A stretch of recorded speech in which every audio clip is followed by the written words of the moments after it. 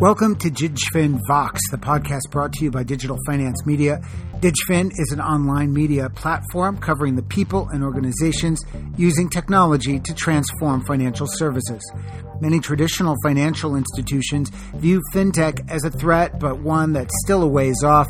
They see fintechs as going after customers with specific services, but they've reassured themselves that these firms, which are often one-trick ponies in terms of services, will not be able to duplicate the deep relationships that banks have with customers built across multiple business lines. Enter Paytm, an India-based e-wallet and e-commerce provider, which has just launched Paytm Deposit Bank, ultimately hoping to become the primary financial institution to a large portion of its 225 million users. Paytm has just received regulators' blessing to open Paytm Deposit Bank. People can now have a digital wallet integrated with other financial services, posing a real competitive threat to traditional financial institutions. My name is David Schweifler, guest host of DigFin Vox, and today I am speaking with James DiBiasio, editor at Digital Finance Media, about the Paytm announcement and what it means for banks in India and around the region. Thanks for joining us today, James. So, what is Paytm and why the move to deposits? Paytm is a digital payments company in India. It started as an e-commerce company a couple of years ago. It was founded by an entrepreneur named Vijay Shekhar Sharma, who came out of engineering school, went into the internet world, and then it was, I guess, his real innovation was to take an e-commerce company in India and go down the payments route, and set up a digital wallet. And then from there, they got $100 million of Series A funding from investors, including Alibaba. Was it always their intention? Was the e-commerce kind of an entree to financial service provision, in your opinion, or was that just a brand extension for them? The move into payments was, I think, it was strategic. It was a big deal, and now there's other players that also have digital wallets, including some of the banks themselves. But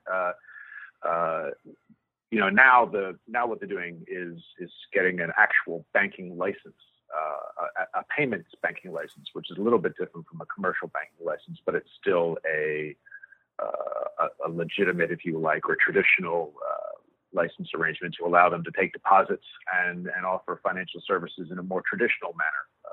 But they will do it in the license allows them to do it in what would be considered traditional manner. But I believe that Paytm will not go down the same route as banks with similar licenses in the way that they create or envisage the creation and distribution of wealth management and other related products. They will do it in a way that is designed for mass scale using technology.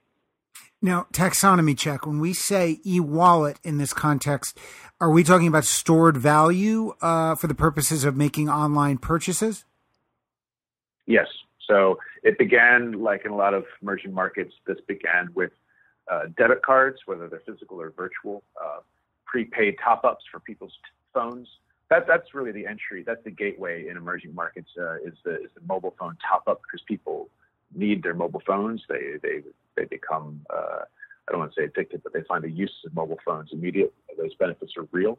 And so people need to continually pay, top up their payments for that. And that is from there, then many companies have stepped into providing debit cards, money transfer services, and then in some cases, like what Paytm is now doing, going into actual bank or bank-like services. Sounds like there's some parallels and some differences with Alibaba, but let's come back to that later. How is Paytm hoping to migrate those 225 million customers to give them their deposits? It probably will be. They're signing up. They say they're beginning to now sign up, or they expect to be signing up literally tens of millions of people a month. They want to do it by providing products that will appeal to the mass of Indian population rather than a traditional bank would look at the marketplace and they'll say, well, it's only the top 2, maybe 3% of people that have the wealth to justify all the costs that go into selling them, say, a mutual fund or selling them an insurance product or something like that, or lend, doing some sort of loan or mortgage. So, all of their resources end up being focused on the top customers, and the bottom of the pyramid goes ignored. It's just, and the bottom of the pyramid just ends up, it's a very simple deposit with very few services, if they're banked at all.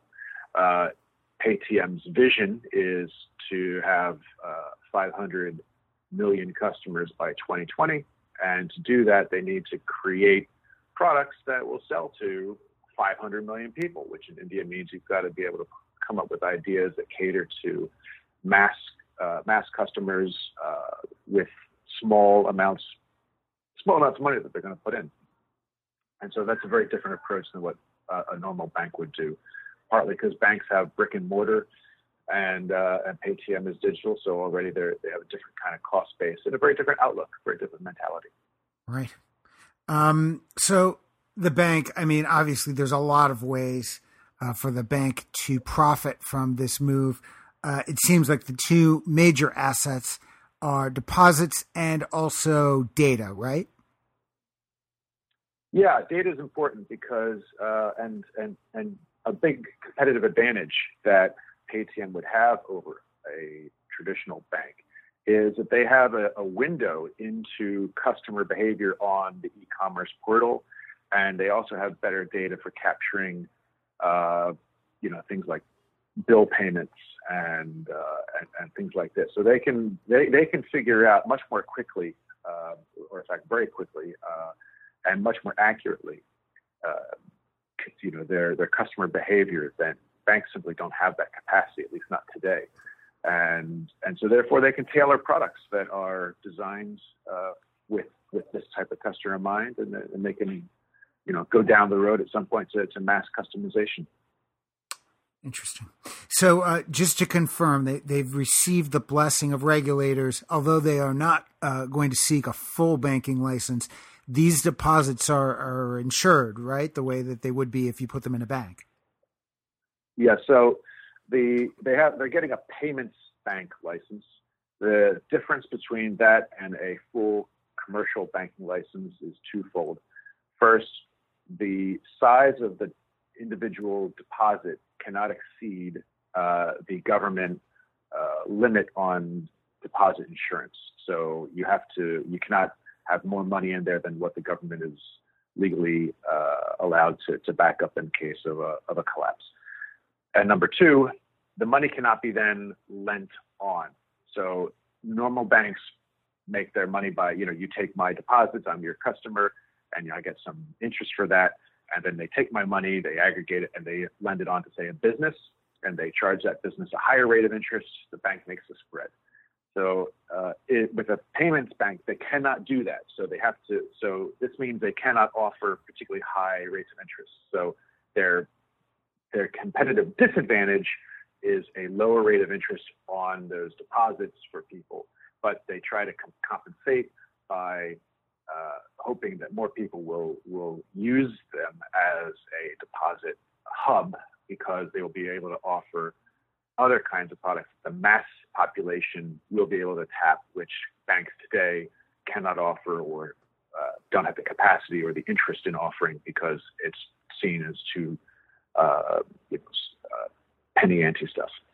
Right. So they stand to they're definitely servicing a much wider segment of the market with those more democratized products, not just the products for affluence.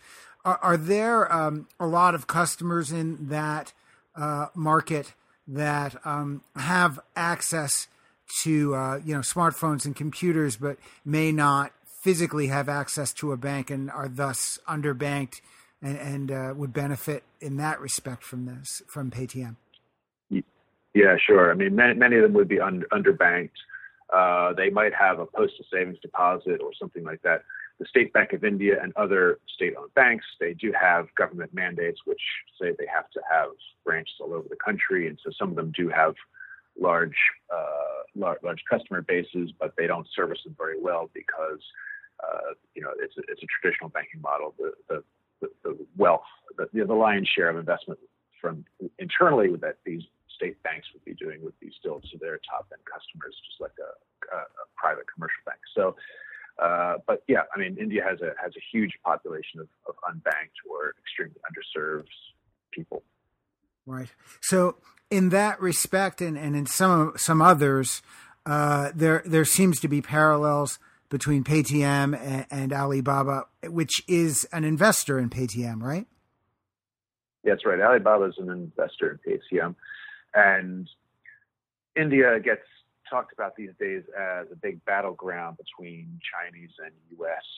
Technology companies. Will it end up more in the China camp or the U.S. camp? And I don't know if the Indians themselves really care, but there's really people outside like to talk about it. But in this case, Alibaba has taken a stake in Paytm. But the way that Paytm has gone from e-commerce into payments, and then now is stepping from payments into a broader set of financial services, just Alibaba's done. The path is very different. Alibaba began as an e-commerce company, and in China it became huge, and lots of people were using it, and it became a natural step then to add the payments on top of it. Although Paytm is a large company in India, in the context of things, e-commerce is much smaller in India than it is in China, and almost all transactions are still done with cash. They're still done, or rather, I should say, they're done offline. It's people buying daily goods and services in local shops. Mm-hmm. And so the way that Paytm accelerated its growth was offline. They went to the merchants and they gave them the basic machinery to allow them to, with QR codes and things like this, to allow them to facilitate online payments for it, and sell their own goods online. So it was that offline strategy which has allowed them to grow, and that's still very important. Right. Now, speaking of cash, there's a connection between Paytm and the Modi government's demonetizing campaign. Is that right? There's I guess, a secondary connection. The Modi, the government under Prime Minister Narendra Modi, in November of 2016, announced it was pulling out of circulation all of the 500 rupee and 1,000 rupee banknotes. These are basically I think 80% of physical cash in India are these banknotes. And the purpose of the government, at least initially, was to curtail the shadow economy. They wanted to, cut down on corruption, and the cash economy is a way for tax evasion. I mean, tax evasion was a big motivator of this, and so they basically wanted to take out cash and replace it with new denominations, and facilitate a move away from sort of corrupt practices and tax cheats.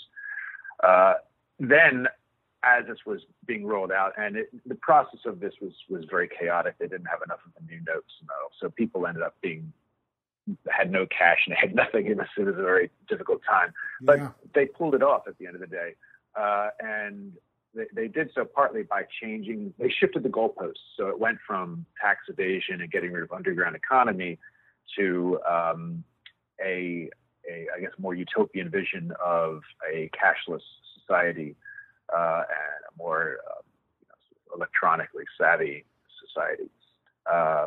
Well, they're also probably hesitant to carry around paper now, right? Because so many people got burned being able to turn in their old banknotes, or at least that's the way it's playing over here. Yeah.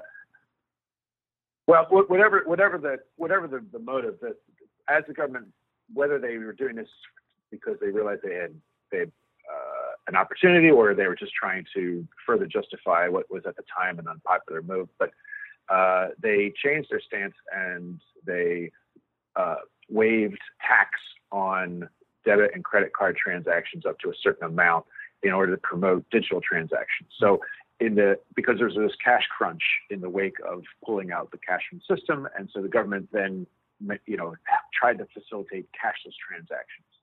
So if you were a Paytm or a MobiQuick or another of a free charge, which is some of the other companies in this space, this was just manna from heaven.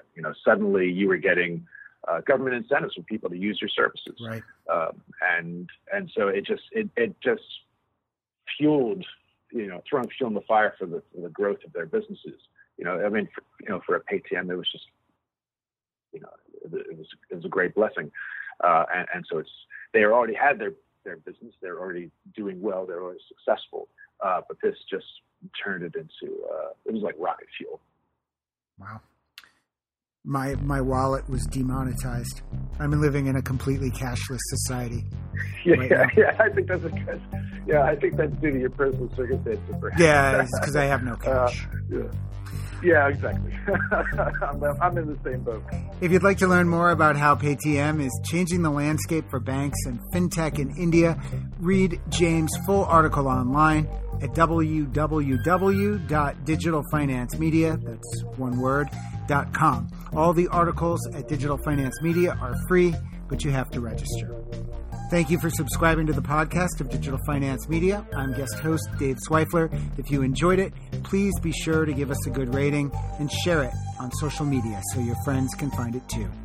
This is DigFin Vox.